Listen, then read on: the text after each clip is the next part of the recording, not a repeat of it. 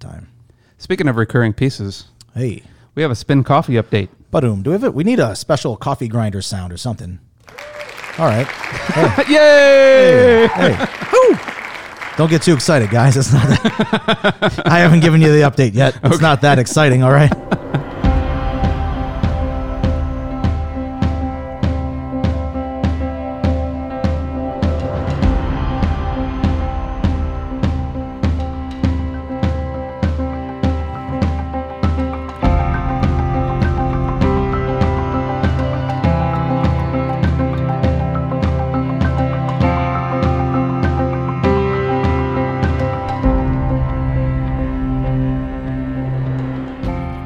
Welcome, Mike, to a problematic episode 47 of the Coffee and Codecast. This is a bunch of bullshit. It's 6:23.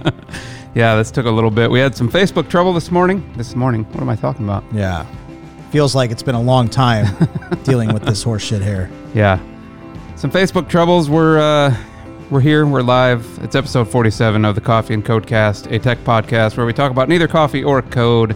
And I'm Kyle Johnson. Yeah, and I'm Mike Sheehan here. And today on the show, got a lot of follow-up to do here. We're going to talk about a little follow-up with the Impossible Whopper, Spinn Coffee update, and crypto recap from our great session with Brent Lyman with CoinMe that we had a few weeks ago. And a lot of good news. So it's been a couple weeks. We got a lot to catch up on. So that's what we got for today. Yeah, stupid Facebook. We tried to get our streaming app working, just as we normally do every single week, and nothing would connect. We tried multiple methods, and so we eventually just had to fall back to YouTube because nothing was working. I could do it through my phone. Because YouTube works. Yeah, YouTube works. Well, and there's all kinds of shit going on right now, too. I think there must be some solar flares or something going on, because this beautiful Rode board, we got to get a hold of Rode, too, because there's a touch screen on this soundboard that we use for our recordings, and last week came into the office, fired it up, and screen's black. Yeah, it still works. Yeah, it still works. You can touch the screen if you know where the buttons are. Yeah, if you remember where they were, then you can do that. So I put in a service request a week ago to Rode, and they must be really busy down there because I haven't heard anything back from them yet. Yeah. So I'm a little agitated today. Like there's a few things going on. My $600 board took a shit, kind of, and then Facebook streaming's not working. This thing's telling me there's no internet connection. We're trying to use different applications. We use the iPad, which is Sling Studio. Yeah. OBS Studio. We tried OBS Studio, no bueno. And on top of all this shit, I just came off of like a 45-hour fast. Oh, the stress is going to make you want to eat. Keto. I just want all the carbs. You need me to pass you one of these beers? It looks delicious. I'm fucking mad I can't have a beer right now. The show's not going to be the same without beer. We need to go to one of those axe throwing fucking places in Capitol Hill right now and just cancel the show. Bring your beer. We're going to throw some axes and I'm going to break some shit. That would be great. I'll feel better, and you guys won't have a show to listen to today, but I'll feel better about things. Well, the good news is we always have virtual beers. Would you like me to crack you one of those? 3 of them. Does that make you feel better? Yeah. There you go, buddy. We need some, yeah. I should just do some tequila. That'd be better. Oh, I have some of that in my office. I could go make that happen if you would prefer. It's okay. We're already 23 minutes into this thing. 23 minutes. Oh, well, 23 minutes late. Late, yeah, late. I don't know where we get comments from people because normally we get comments on Facebook, but however, we're not on Facebook, so I got Slack, I guess. They should be able to comment on YouTube as well, on the live video feed itself. I was wondering about that because I had it up. I didn't see that. Feel free to comment, however, also on the Facebook post that I made for this particular entry. Wherever you want to post, we'll keep an eye on all of it. I just don't see the option to comment on there, but maybe I have that disabled. So if that's the case, jump over to Facebook, make comments there. Jump on our Slack, make comments there. Anywhere that you can reach us. Teams. Yep. We'll figure Teams. We'll figure it out. Join the Quote Wizard Teams. Yeah, I'll give you a special authentication code. Yeah. Don't listen to Springer, all right? Oh, boy, oh, boy, oh, boy. Our IT might not be so happy with that. Yeah, I'm a little frazzled, but I'm doing better now. It's fine. Everything's working good here. Yeah, well, it's been a long time. When was the last time we were on YouTube? Oh, man. A few months ago. That has been a long time. I know, it's been a while. Once we moved to Facebook, we never went back. We tried. Well, and this is a work in progress, but we do have plans soon, hopefully, to We just need time. We've been busy. We've been really busy. We need some time to figure out how to get the multi-stream set up. That way we can go to everything. That would be the ideal solution, but Facebook is a little picky about having third-party apps streaming to their platform, and I guess rightfully so, but they make it prohibitively hard to do that. Because I have a whole system set up that can make that work, but because of their hoops that they make you run through, it's been pretty tough. Who the hell knows what we're going to be casting on next week, but hopefully we can figure this stuff out and be back on our normal schedule here. Well, and hopefully one of the things we're talking about a little bit with our episode, not last week, 2 weeks ago. Yeah. With sorry, I'm drawing a blank on his name. Brent, yes. Mr. Lyman, yeah. Everybody, we got some really great feedback on that, and everybody thought that was a good format. Listening to us talk about Tesla news and whatnot and some Larry King news. That's right. Breaking news. Yeah. Larry King's 7th divorce or 9th divorce. I forgot how many. 800 kids. I think he had 3 more since last time. It's only been a couple weeks, but hey, man, shit happens fast in the world these days. We got great feedback on that episode, and I think we're going to try and move to more of a guest format as much as we can. Obviously, that's a little bit difficult to line up week after week after week, but where we can, we'll bring guests on as much as we can. We have a pretty good list going already. We're going to try and expand on that. Yeah. So I think that'll be fun. If you have any ideas for guests that you would that may be interesting, whatever, send them our way. I agree. I concur. So that would be my hope, is that we could start queuing them up and flip it around a little bit. So right now, where we maybe have one guest every 6 episodes, I don't know what our streak is lately. It hasn't been that Probably great, more than that. More than that we could anyway try to have a majority of our episodes with guests, and then we can kind of do some filler or special topics that we just want to cover. I mean, because let's be honest, pretty much all we do is filler. That's all we do. It's all filler all the time. That's our new motto. There you go. The Coffee Codecast, all filler all the time. Yeah, I like that better. I think that there's only so much to say there, and the content's getting a little tired sometimes. But if we could talk about Tesla and all the other cool shit, Spinn Coffee in the first 20 minutes, and have somebody as dynamic as Brent Lyman come on and talk about crypto, I think we got ourselves a show. I agree, and we can get into some other topics that are non-tech too. So I'm excited for that. I think that'll be fun. It'll bring some unique perspectives. Yeah, cool stories. Agreed. So we're working on that. It's a work in progress. We'll probably keep doing what we're doing until we can get that rolling. I mean, we'll start bringing on more guests as soon as we can. Yeah. Travel has been the biggest issue as of late. So I was out of town last week, which is why we didn't do the show. I'll be out of town again another couple of times before the end of the year. You're getting some status this year, buddy. Well, the problem is none of those flights have been counting for anything. The recent flight all the way across the country was not on Delta. That was American, right? That was American. Yeah, you got to get yourself a why don't you just put my Alaska code on that trip? I did find I have an Alaska Miles account. Do you? But I don't ever use it. So could I get those miles? I think it's got to be in my name too. Can't just. Can you get them post? So the flight's already done. Can I go in and say oh no, that flight should have been applied to this mileage number? So that's a good question, and the answer is yes, you can. So you can go back retroactively. I think 90 days on Alaska, maybe longer. I don't remember. Every airline has their own policy, but at least 90 days you can go back and fill it out. I had to do it before. I think if it's in a certain time frame, like 30, 60 days like that, then you can just do it online. If it's longer than that, then you have to fill out a form, and you might have to send them in a ticket stub or something like that. And Alaska and American are partners? They are, yeah. So, I mean, that trip to Charlotte would be a hefty mileage run. It's probably good for about 5,000 miles.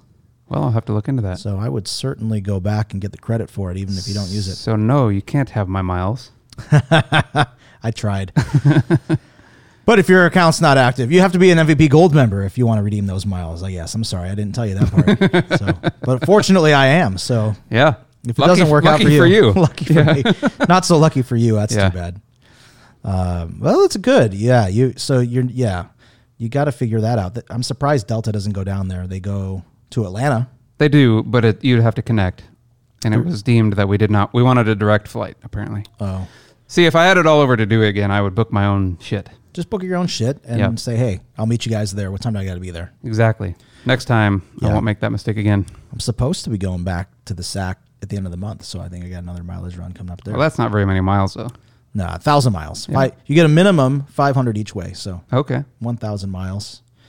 I'm almost at MVP on Alaska, but I've been cheating with Delta, so that's why it's a little difficult this year to get it. On the topic, though, there was an email that came out today from Singapore Airlines. Well, it was in the Seattle Times. Seattle Times breaking news story. I get like 850 breaking news emails from them every day. And this particular piece of breaking news was about a Singapore Airlines flight. It's the new longest flight from SeaTac Airport. And it goes from, is it to Singapore? Which airport was it? I can't remember the airport now. Gosh darn it. We were just talking about this earlier today. Anyway, there's a new direct flight. Let's just pretend it was Singapore. It's on Singapore Airlines. That makes sense. It was a 16-hour flight, and it's 8,100 miles one way. Nice. I think that's interesting because the Delta has just recently quit flying from, where was it? Because it affected our trip to Asia here coming up to where, I want to say we're flying Korean. It was Singapore to Narita. To Narita. Yeah. So Delta no longer flies that. South Korea there. Yeah. No, Narita's in Japan. Yeah. Sorry. Yeah. And Delta no longer flies that, so we got bumped onto, I think, Korean Airlines. But you were saying that. Okay. Yeah. But yeah, that's a pretty healthy flight there. 16 hours, you said. 15 hours and 50 minutes, 8,010 miles. Okay, so I was a little short there. But the Singapore's Changi Airport. Longest nonstop flight from Seattle. So when are you taking the run? Well, the mileage run thread was blowing up today because I was talking about that. One of the guys is... Mileage run thread. Yeah, there's about 6 of us. Is this a text chain? It's on WhatsApp. Oh. Yeah. Yeah, it's on WhatsApp. And one of the guys is in the market for MVP. He's close. He's in the running for MVP Gold this year. And he was contemplating, could I get $75K? And I was like, well, if you went to Singapore once or twice, then you could.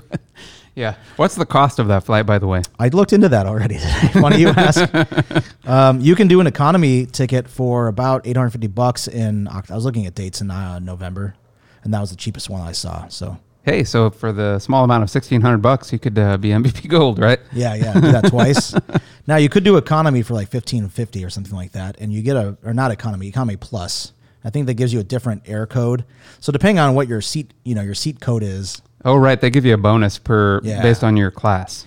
If you were in first class, you would get 100% of the miles, so 16,000, and then you'd get another 50% bonus just for class of service. And then there's another one that they match. It's like a matching one, 200%. So that's what it is. Like you get 200% bonus for being in first class, and you get a 50% bonus if you're like an MVP already or something. I don't know. It was a lot of miles. Yeah. 40-some thousand. It was a ton of miles. Excellent. Well, that's been the other problem that I've had. When I flew to Nashville, I flew on miles. Yeah. So got no mile bonus for that. So all the big trips that I've taken, they've been 0 miles. You got to do miles and money. Miles and money's the ticket. Is that right? Well, if you want to get mileage credit and you want to use some miles, then yeah, it's not always a good deal. If it's a short trip, well, it doesn't matter what kind of trip it is, but sometimes they'll get you. What I found to be really good sometimes is just doing a one-way each way with miles and money. Sometimes they have a good deal where you can find a 10,000 miles and I don't know, $80 or something like that. All right. It just depends. It gets really squirrely. I wish there was a way that we could get all this data. I would write an app that would just pour over all of this and figure it out and say, well, if you just did a miles and money on this one, you get this many miles and da-da-da-da-da-da. Sounds like something that there could be some money there. There could be until that thing went live and everybody found out about it. And then the airline said, fuck you, man. Like, we don't want you giving away all the secrets. Yeah. We like when people don't use their miles efficiently and spend too much money. All right, enough about miles. We need to move on here, right? Yeah. We got some follow-up. Good friend and a friend of the show and longtime listener. Simon. Yeah, Simon reached out to us tonight while we were finishing up our show notes. Yeah, so he made the show notes. Yeah, so he made the show notes. That's what happens. When you reach out to us, you get on the show notes. When you talk about the show notes, you get on the show notes. So yeah, it was a good conversation with Simon. He's doing really well. Recently promoted, so I want to give him a shout out for that. Congratulations. He's been at the, I don't know if I should give that away, but yeah, he's doing really well. And he had follow-up questions on our taste test episode of the Impossible Whopper. I don't know how we missed this, but it was a really good question. He was wondering, if the prices were not an issue, if it was the same price, which one would we get? And I think we kind of answered it without answering it directly, right? I said basically, if you gave me the Impossible Whopper and said this was a Whopper, I would eat it. And you wouldn't know the difference, probably. Right. Yeah. And after that episode actually aired, my wife did the same thing. Like we went and we didn't get the two, we didn't get the original and the Impossible. We just got her an Impossible Whopper, and I think I had a regular burger of some variety. Yeah. But she didn't know the difference. Like she was just like, it tastes like a Whopper would taste, right? So I would be very much on the side of, I would go for the Impossible Whopper, all things considered. If it's the same price, same everything, and you're not doing a side-by-side taste test, you're never going to know the difference. I would agree. And I think that's where we fell short. We did the side-by-side, and when you're really trying to be discerning about it, you're going to pick up little differences in it. But had it been a blind taste test, I probably would have said, oh, nice Whopper, thanks. Right. Yeah, if I had a super palate, like a wine tasting palate, and I'd be like, tastes like... rubber tires. Yeah. Oh, very nice. Yeah, exactly. Seaweed. Anyway, that was a good question. And then, go out and get one if you haven't yet.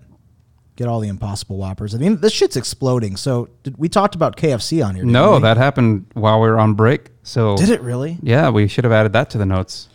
KFC now is doing Impossible Chicken Nugs. Chicken Nugs. That's going to be really interesting. And I don't know if is there a KFC down in Soto? Next to the Taco Bell. So we're going to have to do this again too. We'll go down there. Make sure it's not a game day this time. That was kind of hectic last time. This one I'm actually really fascinated with because burger texture is one thing. Yeah. But chicken is going to be a whole different. Yeah. Unreal, dude. The thing that I think that has going for it, though, is the breading. Like, they can flavor the breading any way they want. Yeah, that's true. And it's probably going to just take on that flavor, right? Whereas the burger, you have to kind of, all the toppings and the sauce. Mm-hmm. Yeah. Everything. So, yeah, the nugs. This would be the first, if I had those, I think that'd be the first time that I've been to KFC probably since I live in the Midwest. Wow. I think. I can't think of a time I've been to KFC anytime in the recent history. No, I don't even remember. Yeah. Even going to the KFC Taco Bell drive-thru. I'm going Taco Bell, man. Come on. You gotta. You have no choice. Yeah. Well, and especially when you're drunk at 2 a.m. Yeah, I don't want a greasy bucket of chicken. I want a bunch of tacos. Exactly. Chalupas and all that good shit. Yeah.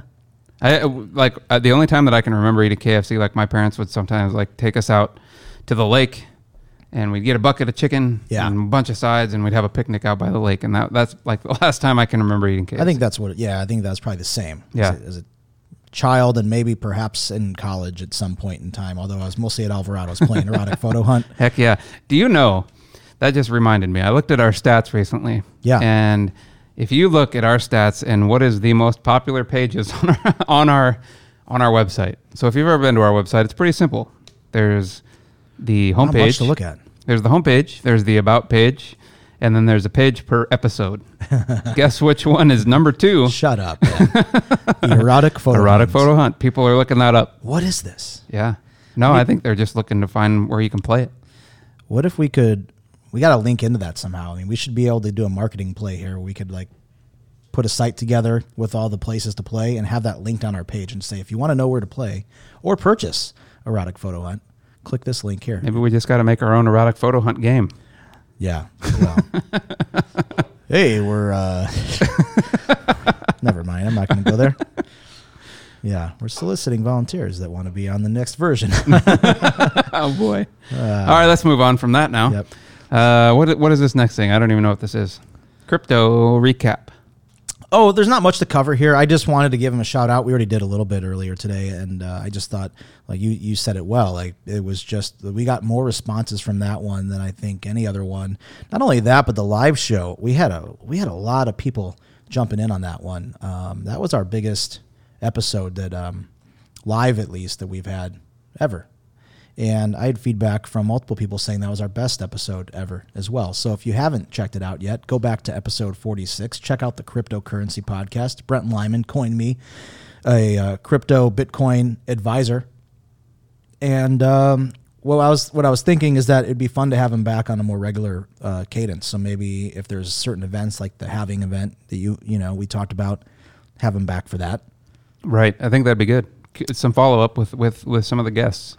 Yeah, have some follow up, get some more questions, maybe go a little more in depth because I learned a lot from the episode. I think a lot of people listening did too, but it was very elementary from his point of view. And there's so much more going on that he'd like to cover and get into. Different things like that. So I think it'd be fun to have him come, I don't know, maybe in another 6 weeks whenever there's a special event. But it'd be fun to have him back on here every so often. Yeah, I think it's a mixture of the two podcasts. So we tried to do another podcast at one point that was kind of more of a guest format exactly like that. Yeah. We named it 30 Minutes with Us, and we did one. And it was great. I actually really enjoyed it, and I thought it was good. But it was a much higher production value than what this is. That took a long time for you to put together. Yeah.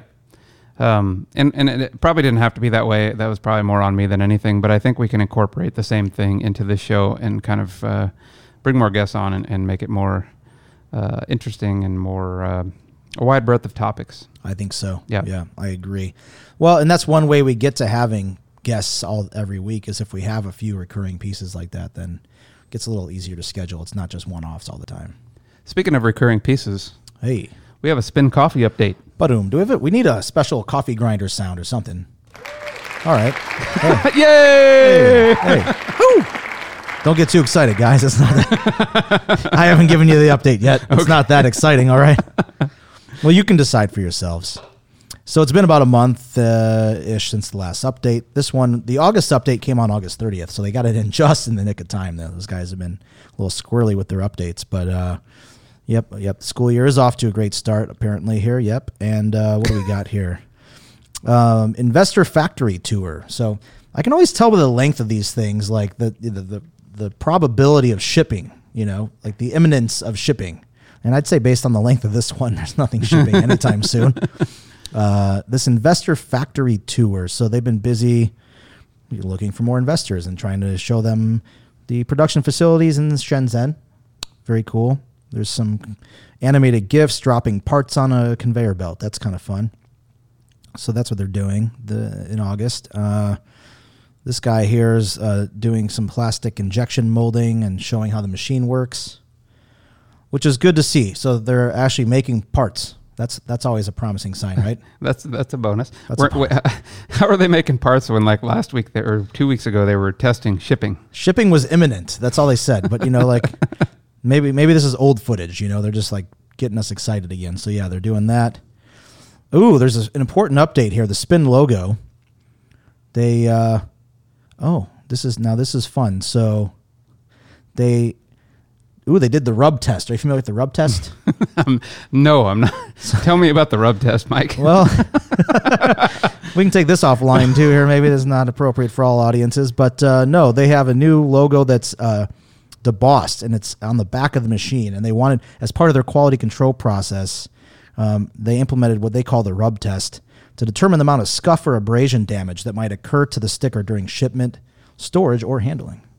I mean, the level of detail that these guys are going into is, you just don't see this. It's unparalleled. I mean, Tesla doesn't go through this kind of rigorous testing that these guys at Spinn do here. So, I mean, this is just clearly a very robust, a very powerful machine. Quality testing on the scales that you've never heard of before. You're very sold on this. Their briefings here they're doing their job. I mean, this is no bullshit. Listen to this quote. The rub tester rubs two printed surfaces against each other, face to face. Important to know. In the same plane, at the same speed, 60 RPM. Under a constant rubbing pressure. The custom developed rub test equipment. I mean, they had to buy equipment to fucking do this shit, man. It wasn't just like a couple guys brushing up against the side of this thing. They have special equipment that runs at 60 RPMs, face-to-face rubbing, okay? Can also be used to evaluate chrome transfer from the coated surface during rubbing and is used by Spinn to evaluate the rub resistance of the logo sticker. I mean, that's a rigorous process with special machining just to make sure the fucking sticker doesn't fall off. This is why you don't have your machine, because they're spending more time testing rubbing. So what's the over-under now that it comes in doesn't come in 2020? I mean, I'm really worried. We should have like a bingo game where everybody can put their bets on when Mike's going to get the Spinn Coffee machine. That would be awesome. I want to take dates. Whoever's the closest gets some kind of prize. We don't have shirts or swag. We have stickers. Yeah. We'll have to come up with something. Anyway, I'll hurry along here because there's just so much to cover. But, tooling. Yeah. Continuing the tooling. 20 colleagues are working on this huge project. They got other departments doing some things. The first off tool, the FOT inspection. Our first tools have been created. Now it's time to inspect them. So they're doing that stuff. Hand polishing the steel tools. That's got to be done by hand. They actually mentioned, they have a picture of this woman here.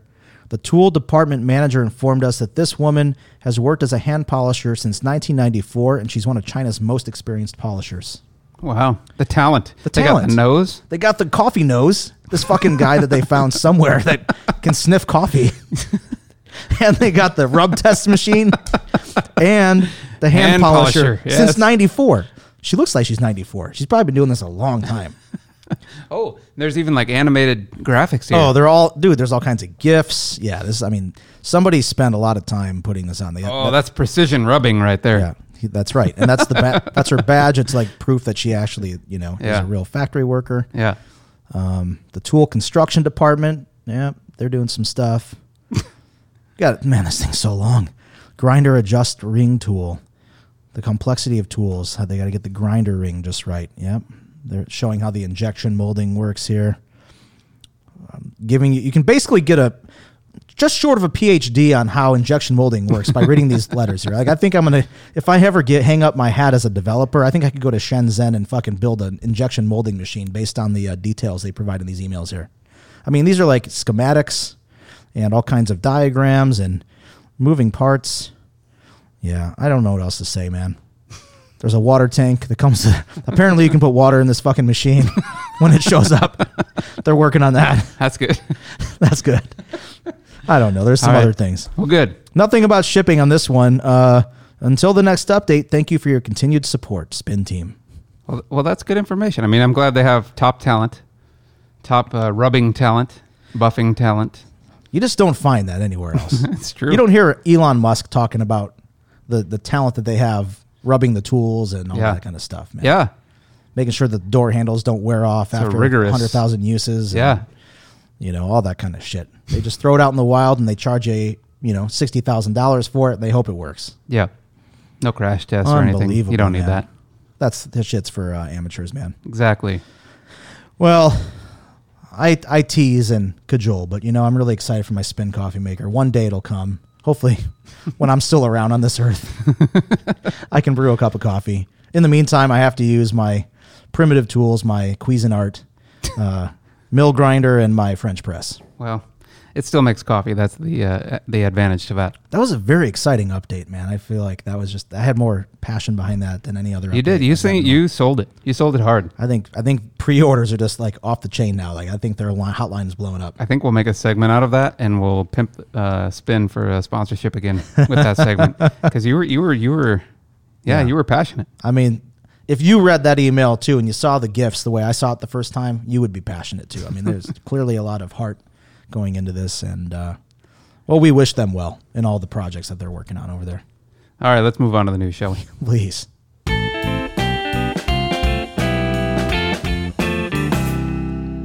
I'm going to skip over. I'm going to go down to number 3 in the news. Which one is this? This is the new Sonos Move. Look at you just jumping around here. Yeah, man. Are we running out of time? I'm shaking it up. Well, we got time. We're about 30 minutes into this. Oh, very cool. Okay. Sonos Move. I'm excited about this. So I love Sonos, as you know. I have lots of them in my home. You have so many. This is a very cool update. I love this. Yeah. So this is a leak, actually. This hasn't even technically been announced, although I think it was supposed to be announced on the 26th. But it's a portable Sonos speaker, which currently none of their lineup allows for this. They're all plugged in. I like this design. This is very cool. So it's very similar to, you have some of these too now. You just recently joined the Sonos family. I do. I have a pair of the Play ones. Is that right? Sonos ones. Sonos ones. Yeah. The newer models, right? Yeah, the newer. Yeah. Two Sonos ones. With Alexa integration. That's the one. Yeah, I got 2 of those. Yeah, so basically they're creating yet another version of that. And it sits on a dock and has a battery in it, and so it charges. You can use it via Wi-Fi, which is the way that all of them work currently. But you can also switch it into a Bluetooth mode, just like any other kind of portable Bluetooth speaker that you might buy on the market. Very handy feature. So dual purpose there. So yeah, it can work in your home just like any other of the Sonos products that you have. Or if you want to take it to the beach or whatever, you can take it and use it with Bluetooth on your phone away from Wi-Fi on battery mode, and it'll work just the like same. that a lot because you don't have to have the app. If one of your friends wants to play music, they don't have to download Sonos app and Wi-Fi connection and all that, whatever shit is required, That's true. And it supports other things too, though. It supports like AirPlay just like all the other ones do. So I think anybody with an iPhone should be able to theoretically connect to it via AirPlay. Oh, nice. But yes, Bluetooth would work as well if anybody wants to connect to that as well. Excellent. The form factor is very similar to what the Sonos ones are. I think it's a little bit squished, but I think kind of wider. From the dimensions I saw were larger. Yeah, right, yeah, for sure. Taller, I think. I believe it was. And yeah, it was. The depth probably about the same, but I think the height and the depth, height and width, all that shit, everything but the depth. The volume is bigger. The volume is bigger.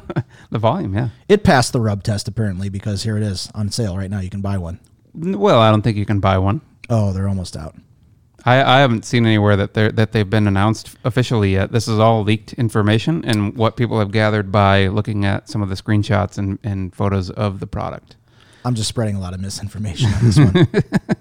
Yeah, you're excited, man. It's fine. Yeah. You got excited about your Spinn Coffee, and now you're excited about the Sonos. So. All these things. I like to spend money on things that I can't actually fucking get my hands on right now. Like I like buying stuff, and then 3 years later it shows up. Like that's a nice surprise, Yeah. That's great. So another thing that's nice about this is, like I said, it has a docking station. So when it's at home, if you're just using it in Wi-Fi mode, just like any other Sonos, it can sit in the docking station, get its power from that, and run indefinitely. Also, it's charging while it's sitting on the docking station. But if you're away as well, you can use a USB-C power cable to charge it up as well, which I think is a good move. Because, if you're on an extended trip or something like that and you want to use it for a while, at least you can top off. They've covered every angle with this product. I'm really impressed with all of these features. And this is probably one of the things that Sonos got dinged up the most on. Like, they use it as a feature because, they're like, hey, at least when I walk outside, my music doesn't stop playing because I went away from the speaker too far, right? But on the same token, everybody uses Bluetooth speakers. They're everywhere. So I think this is a good move and a good way to get themselves into the market with that kind of a speaker as well. And maybe get people into the door that maybe wouldn't before, right? Now they're going to get one. Yeah. And they're going to be like, oh man, this is amazing. I can play it via Wi-Fi and it'll keep playing even if I run around the room or out of the house or whatever. So maybe it'll bring more people in the door to Sonos. Well, why not? Because I think there's a lot of value in this product just as an outdoors, as a portable indoor outdoor speaker. And back in the day, it's been a while now, but I bought one of the older Bose models for my parents, and it was a similar idea where it had a dock that plugged into the wall with USB, and then it just you just pick it up and undock it. Yep. And I thought that was very cool for its time. It was one of the only ones like that. A lot of these are just you got to plug it in to charge it, and this was really, really slick. So love that they did that, and by having all these different connectivity options, that's really cool too. But if the bonus is if you have a Sonos system, then boom, it just integrates, and then bam, you can have 3 speakers playing, 4 speakers playing. And I would use this, for instance, on our rooftop deck. So currently we have a Sonos Play 5 that sits up on the landing, and I have to drag it out every time we want to use it, which is, it's fine, but it's not convenient. No. Whereas this guy, we could just take him out, take him off the dock, bring him out onto the deck, and he would connect to the Wi-Fi just like any other speaker, and we could play whatever we want, bring it back in, set him on the dock, and he charges up overnight. Yep. So I think this is a great product, and I think I definitely will probably pick one up, much to my wife's chagrin. Oh, she won't be that upset. She doesn't think we need any more. I disagree. God, we have enough technology in the house right now. Yeah. And she married this. She knew what she was getting into. Yeah, that's right. So I'm really excited about this. August 26th was when they expected the presser for this, but I haven't seen any additional details on it since then. Bummer. So hopefully comes out soon, and hopefully they come out with outdoor waterproof speakers. That's been on my list for a very long time. Hot item. Yeah, that would be very nice to have. You can get them through, I think, Sonance, which is like a partner. Yeah, but they're really expensive. Really? That's too bad. Yeah, or Sonance. I don't know how you pronounce them. I think it's Sonance. Yeah, it doesn't matter. I used to do that kind of stuff, but I'm not sure how you pronounce that one. Yeah. Yeah, that seems a little surprising that they wouldn't have already come up with outdoor speaker. That's a pretty popular one. Well, and I thought I had read at some point back in the day that even their CEO had said they were working on it. But again, that might have been like more of a partnership with some other third party, because they're also releasing stuff through IKEA. Mm-hmm. So they have some cheaper, like $160 or $120 speakers that you can get through IKEA. Like one of them is a standalone. One of them is like the base of a lamp. I love that. They have a whole. Go ahead. Sorry. No, that's all. It's just the base of the lamp, and then obviously you put your lamp on top of it. But so it's not another speaker laying around. It's actually kind of part of your decor. Well, I want to just add that IKEA has done a lot recently to expand and create a smart home division and a whole line of smart home products, including the Sonos integration. I love those, like the lamps, the whole thing, everything they're working on. Very cool stuff. And I like IKEA's products anyway. And I think this is just a really smart addition to what they're offering over there. I think that's pretty smart. Yeah. Ho shit. There you go, buddy. Those 3 beers you gave me are really fucking starting to hit now. So yeah? Have another. Oh boy. Okay. Moving on. What do you want to talk about next? I want to jump up one. Since we're jumping around everywhere, let's talk about AMC and Netflix. What do we got going on with Netflix? Yeah, well, so here's the deal. Like, Netflix has done some premieres with the theaters, right? It started out just being on Netflix only, and then everybody would have to get a subscription. But recently, they've started to put movies out in the theaters first for a pre-release, I guess you would call it. So people could go to the theater and see a Netflix film, and then at some point later on, they could watch it at home. And so have you heard of the new Scorsese movie that's coming out, The Irishman? No. So this sounds awesome. I read this in the New York Times a few weeks ago, and I was just excited about the movie. So that's why I started reading it. I had no idea it was about Netflix or any of that shit. I didn't know it was a Netflix movie. But yeah, it's Al Pacino and Robert De Niro, and there's some really cool stuff in this movie. So it covers many decades, okay? First of all, I just go and say that. And so they're using these new special effects. Did you see there's a Will Smith movie that just came out, and I don't know the name of it, but they're using the same technique. So they can do de-aging now digitally. I don't know if have you seen this? I've seen similar, yeah. I've seen similar things in small format kind of videos, but nothing to this. So it's the Will Smith movie where he's like fighting himself when he's younger or some shit, but he looks like he did when he was on Fresh Prince of Bel-Air. That's crazy. And so they went through a making of kind of a thing, and they showed how they do this, and it's crazy. I don't understand how it all works, but they put a bunch of tracking dots on his face, like probably 50 dots on his face. And then the computers will track his movements, whatever his nose, eyes, lips, everything's doing, and then they can apply a skin to that, which is his younger self, and then whenever it moves like he does, and so yeah, it looks like he's 20 years younger, 30 years younger. That's insane. Fucking crazy. In real time. In real time, man. So, I mean, I think it's probably done in processing. I don't think it's actually like real time, but he's doing the movements at his current age with all these dots, and then they go back and they figure it out. Yep. But it doesn't matter. It's him, and it's very realistic. Anyway, they're using the same de-age technology to make these guys look younger too. And so they're showing a picture on this article here of a younger, Robert De Niro, and it's just kind of crazy what technology is doing these days. You talk about deep fakes. I mean, this is like crazy shit. Yeah. If you want to see, like, kind of on this line, I think maybe you even shared it, but this Bill Hader, Tom Cruise deepfake, have you seen that one? Yeah. Where they're talking, I think he's talking to, who's the late night host? I thought it was, wasn't it Jimmy Fallon? Or one of them. One of those guys.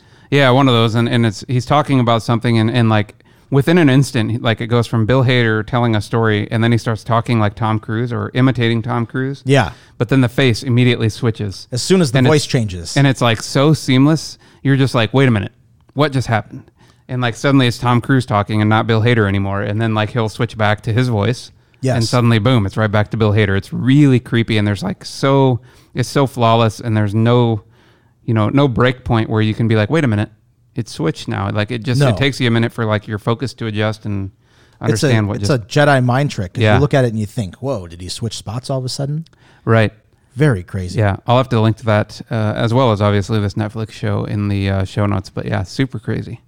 So anyway, back to the whole premise of the story here, Netflix versus AMC. So this new movie, The Irishman, they wanted to have AMC do a special release. It's a $159 million movie. And so, Paramount Pictures didn't want to spend $160 million on this movie, so go to Netflix where they just give you blank checks apparently. So very cool shit. Anyway, the dispute is how long should it stay in the theaters? And, AMC has 11,000 screens worldwide. And so they wanted to have it shown there first. And I think the problem was that they said, look, we want you, if you're going to show it in our theaters, then you have to abide by the same rules that all the other movie companies make. And you have to stay on theater. You have to have it exclusively at the theater for 90 days. And they've been going back and forth on this, trying to negotiate the contract because they're saying, well, look, like statistically after 42 days, that's where you really start to see a big dip in attendance and revenues, right? I mean, you're not getting the same big bucks coming into the store after 42. So you're basically telling us we have to wait another 48 days before we can put this thing on Netflix. And so I don't know where it landed. I should do a follow-up because this is a little old. It's a couple weeks old. But at that time, they hadn't come to any kind of, they were kind of at an impasse. They didn't know what to do about it. But I just thought it was an interesting topic because you're seeing all these, like we've talked about it before, where you've got all these different cable, and now it's like, well, the shows that cable make kind of suck. And it's like the Netflixes and the Prime, Amazon Primes and all these guys, like they make the best content, but you have to have their service to see it. And now you're starting to see this morph back into like the way things used to be, where it's like, well, it's a Netflix movie, but it's at the theater, And I just think it's interesting, like how these things are kind of shaking out and how it's going to play out in the long run. And I assume it's because how big of a blockbuster like price is involved here that it has to go to the theaters so that they can kind of recoup some of that money. Like obviously Netflix makes tons and tons of money for this type of stuff, but maybe not at that kind of a price point. I agree. I mean, how else do you make $160 million back? And you ideally are going to want to triple that, double that. I don't know. You're going to want to do a lot better than $170 million on it, And then you wonder too, like, okay, so the idea here would be that it's in AMC or in theaters for some specific amount of time and then would come out to Netflix generally. So how much of the U.S. population has a Netflix account? That's got to be a really high percentage. Yeah. So why would you go? Yeah. Unless you really enjoy the theater experience, which I know a lot of people do. So that's the deal. You can't just have it premiere at the same on both. Right, but like in my case, I'm not that big of a theater guy. Oh, you would wait 90 days. Why not? Interesting. I mean, I had a different take on that. I thought that maybe I'm sure some people will. A lot of people will. But I was thinking if they really wanted to figure this out, why don't you compromise and say, look, like we're just going to show it in theaters for the 42 days or whatever bullshit, right? And then we're going to bring an option from day 43 to 89 to say, look, like from these days, you can actually go see it in the theater, or you can go to Netflix and pay a price to buy the movie for, pre-release.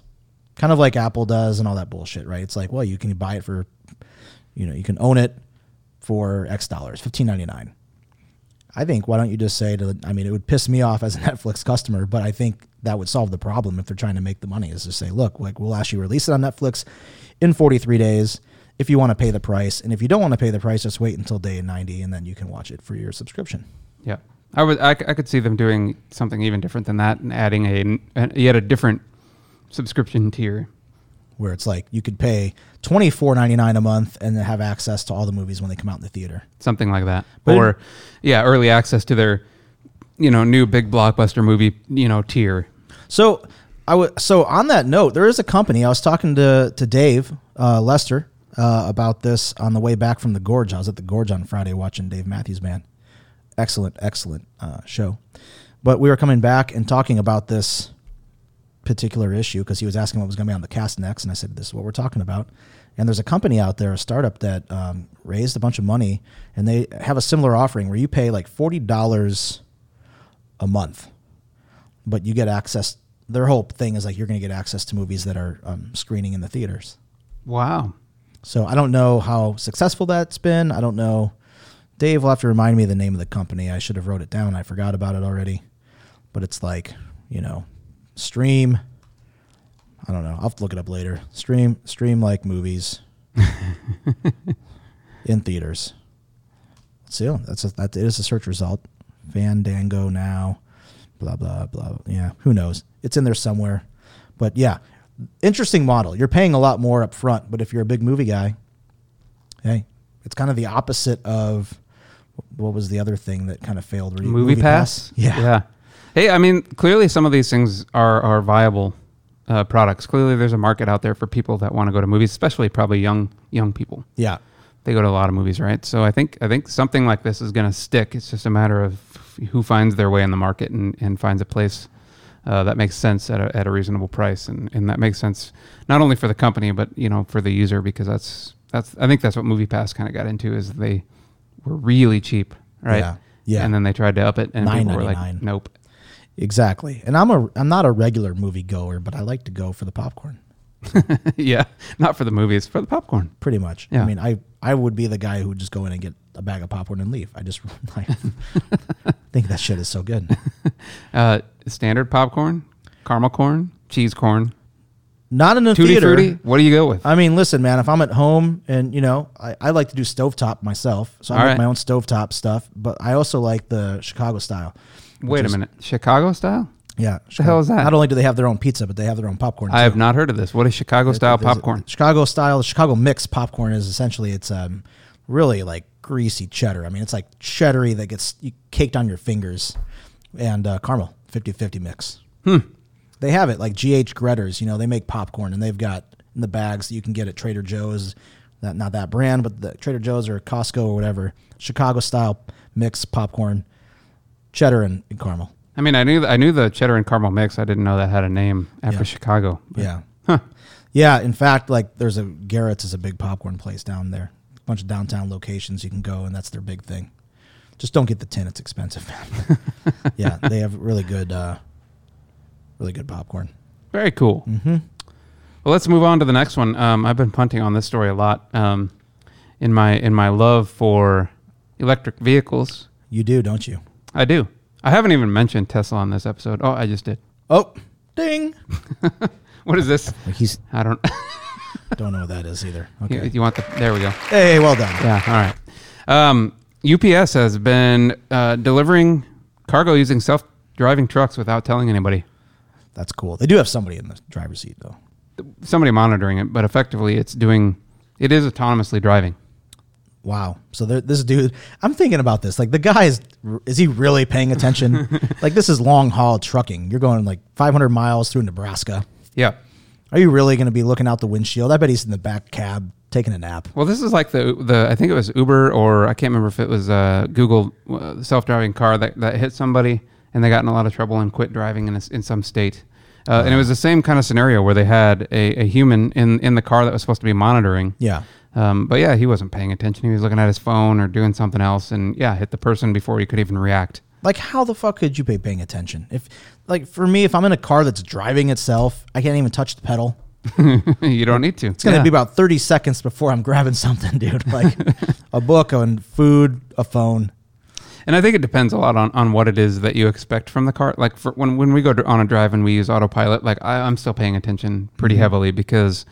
Yes, it does a great job, but there are definitely scenarios. Like we had one recently here where we were trying to exit to go home. So coming off of 90, going down to Rainier Ave, and somebody was trying to cut all the, because if you come from 5 onto 90 and you want to get off on the last exit before you go in the tunnel, you're crossing like 5 lanes with real quick. Real fast. And this person either just flat out didn't see us or cut us off intentionally. I'm not sure, but the car did not react in any way. Whoa. So we would have gotten clipped, and probably, I was trying to think of what that would have done. We probably would have taken a header into the retaining wall, but damn, I swerved out of the way of the person and avoided it. But yeah, I mean, I would stay very alert using these things, but it also is very easy to become complacent, especially in like a straight shot kind of drive, because it's so monotonous. That's right. And you're not doing anything.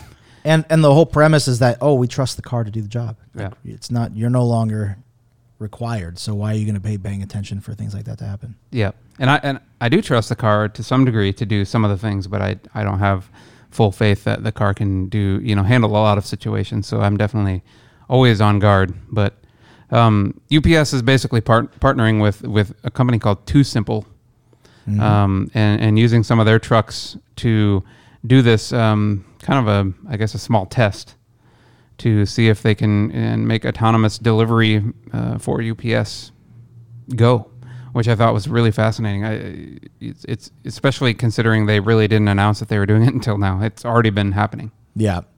Well, I do think that long haul highway travel is going to be a lot easier to master than it would be in a city street or something like that. So if you're doing these things between distribution centers and there's not a lot of congestion or things like that, then why couldn't you do it? I think the thing that I would envision is, that between like stations, maybe like, so on a freeway, you might have like a stop that's like, here's a UPS lot. And like, maybe it drives between this lot and that lot. Yeah. And stops. And then some other operator has to intervene and bring it the last mile. Yeah. It comes in and then whoever's scheduled can go do that. Right. Yeah. So saves them a lot of on the road time, but then somebody's got to maneuver it. Because you start to think about like, they have to back it up to a load zone, a load dock, and get it close enough. And there's just a lot of stuff to maneuver for something that doesn't have a comprehension of the real world, or at least not a very good one. Makes a lot of sense to me. And the real benefit there is that right now truckers are like airline pilots and anybody else. Like, you're restricted to how many hours you can be operating a vehicle before rest. You got to take so many breaks, and you got to sleep. And when you're sleeping, you got to be off for so much time. So this eliminates that. You could just have people sleeping at these little places you're talking about, and or whatever. I guess they wouldn't have to sleep because they wouldn't be driving that far. But anyway, you wouldn't have to worry about the drivers on the long part, and you could have trucks operating 24/7. No big deal. Right. Yeah, and that would be huge when you consider, that you could have freight moving all night long. Right. Nobody having to sleep or switch off drivers or any of that kind of stuff, just all the way across the United States. Granted, fuel would become a problem, a logistical issue, but I'm sure they'll figure that out as well. I thought this was interesting, too. This is about cars, and it might have been Ford or somebody that did this study. I didn't think about this before, but right now, cars are mostly parked. And so one of the... they did some research, and they figured out what's the longevity of an autonomous vehicle. And they said it was 4 years. Like, which is crazy because you think like an automobile that you or I would purchase would probably last 10 years, 15, maybe even 20. I don't know, if you keep it up and all that kind of stuff. But they're saying 4 years just because the idea with autonomous driving is that it's going to be reversed. It's going to be idle 5% of the time, 10% of the time, maybe. But it's going to be on the road moving at least 90% of the time. Especially these trucks. These trucks aren't going to stop. Like, it's going to drop, tractor trailer. It comes in, it unhitches from the trailer. It could go pick up another tractor and go back the other way. And it could just be going back and forth, like nonstop, Yeah, so it'd be less volume of vehicles, but they'd be moving all the time. Right. Yeah. So. And you probably see a little bit of both. Like, I'm sure you would probably have an increase in volume. But, yeah, they're running nonstop. Yeah. And it'd be a lot more people would be in your situation where like you don't have a car, you wouldn't need it. Yeah. Because, other people's vehicles that do have these 4-year autonomous cars, you'd be relying upon them and their vehicles to come pick you up, give you a ride, go wherever you want to go and pick somebody else up. Right. Yeah.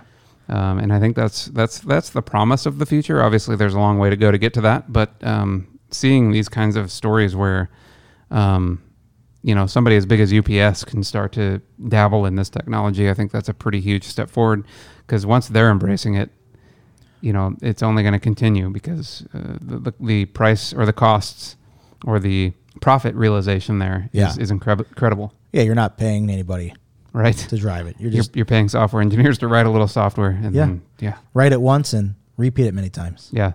Yeah. Crazy stuff. Wow. There was something else I wanted to say that was on the topic. I can't remember now. Never mind. Go ahead. All right. I don't really have any more on that. To me, it was fascinating that there's obviously, Amazon is using drones and this kind of stuff to try and deliver packages. So obviously autonomous vehicles are just becoming more and more ubiquitous, but like having somebody like UPS that is probably the biggest freight operator, are they? Or is it FedEx?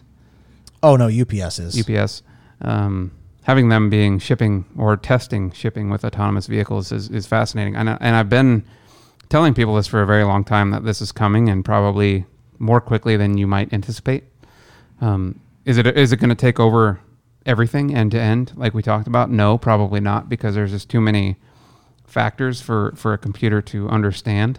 Yeah. At least in the short term. I'm sure they'll figure it out over time, but for now, like you said, I think it's going to affect the trucking industry pretty rapidly in those long haul scenarios. Well, who else is doing it? You got Uber Trucking.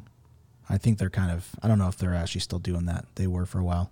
They're trying to do the same thing? Yeah, they had a Uber Trucking division for some time, and I don't know where it's at, but same kind of thing. So you've got all these guys doing it now. It did talk about it down here at the bottom. So there's somebody called Kodiak, Einride. I'm not sure how you pronounce them. Waymo, Daimler. Uber shuttered its program. They did, okay. After self-driving SUV killed pedestrian, which is the incident that I talked about. You have drone services by Amazon. There's electric trucks. There's all kinds. There's tons of stuff going on in the autonomy space. So it's certainly going to happen. I wanted to talk a little bit we're talking about autonomous driving in trucks. And this is I'm going to segue really quickly, but it's actually a piece of follow-up because we talked about Starlink, the SpaceX satellite. Yeah. That was a recent SpaceX launch. They launched 60 of these experimental satellites into low Earth orbit. And the plan is to create a broadband satellite internet globally and with 12,000 satellites one day. They've only got 60 now, but they would like to have 12,000. And also you've got Blue Origin doing the same thing and other people. So it's like a bunch of space junk up there. But what was interesting is that one of the 60 almost collided with a European satellite the other day. I don't know if you heard about that. I think I did hear about this. It was something to the effect of they were supposed to move it, but it didn't respond. Oh, really? Is what I read. Oh, interesting. So maybe they were supposed to move it in some direction, like up into orbit further or something, and it didn't respond appropriately, and therefore they almost collided. Oh, that's crazy. I didn't know that. So that would make more sense then. What I heard was that, because of whatever reasoning there, it didn't respond, but this European satellite had to do an avoidance maneuver. It had to fire, what do they call that?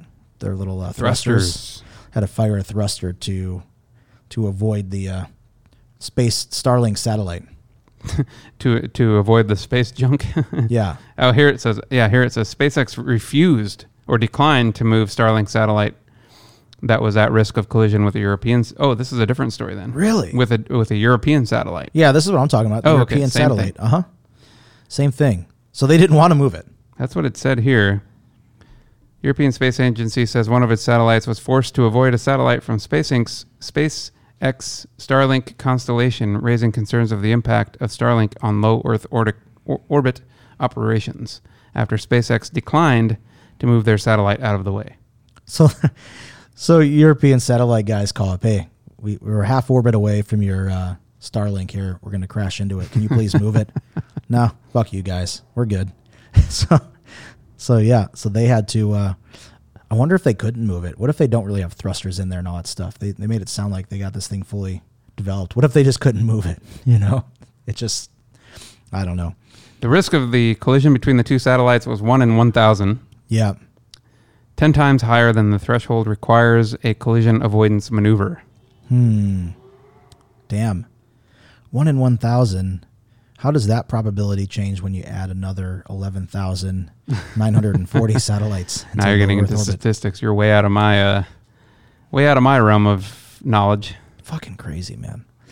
So yeah, that will be something to contend with for sure once we have a lot more space satellites up there. Luckily, in this case, according to this little diagram that they're showing online here, it looks like that collision, had it occurred, would have collided. Well, who knows? With the Earth rotating and whatnot, but it would have occurred over the ocean. Oh, it probably would burn up anyway. Yeah, that's fair. They're not that big, are they? No. Yeah, or at least the receivers. I don't know about the satellites. Yeah, I don't know the satellites. The receivers are pizza box sized. I think all that shit burns up anyway. Maybe. I don't know. Somebody might have a nice present on top of their house. You don't hear about that stuff a lot yet, but that'd be a scary world to live in. Where, like shit's just like falling out of the sky, Raining down on you. Oh, dude, that almost. I mean, it's one thing when you get shit on by a bird, but like at least you survive it. Like you get shit on by a Tesla Starlink fucking SpaceX satellite, man. You're not living to tell the story, dude. Oh man. We had a lot of fun with this today, didn't we? Yeah, we didn't know what the hell we were going to talk about, and we made more shit up. Despite all the technical difficulties, we made it through a full hour of the Coffee Codecast episode number 47. Yeah. Well, as always, our artwork is provided by Yurnay, the Gentle Giant. Check out more of his artwork at www.coffeecodecast.com/gentlegiant. Check us out on Facebook, Twitter, email.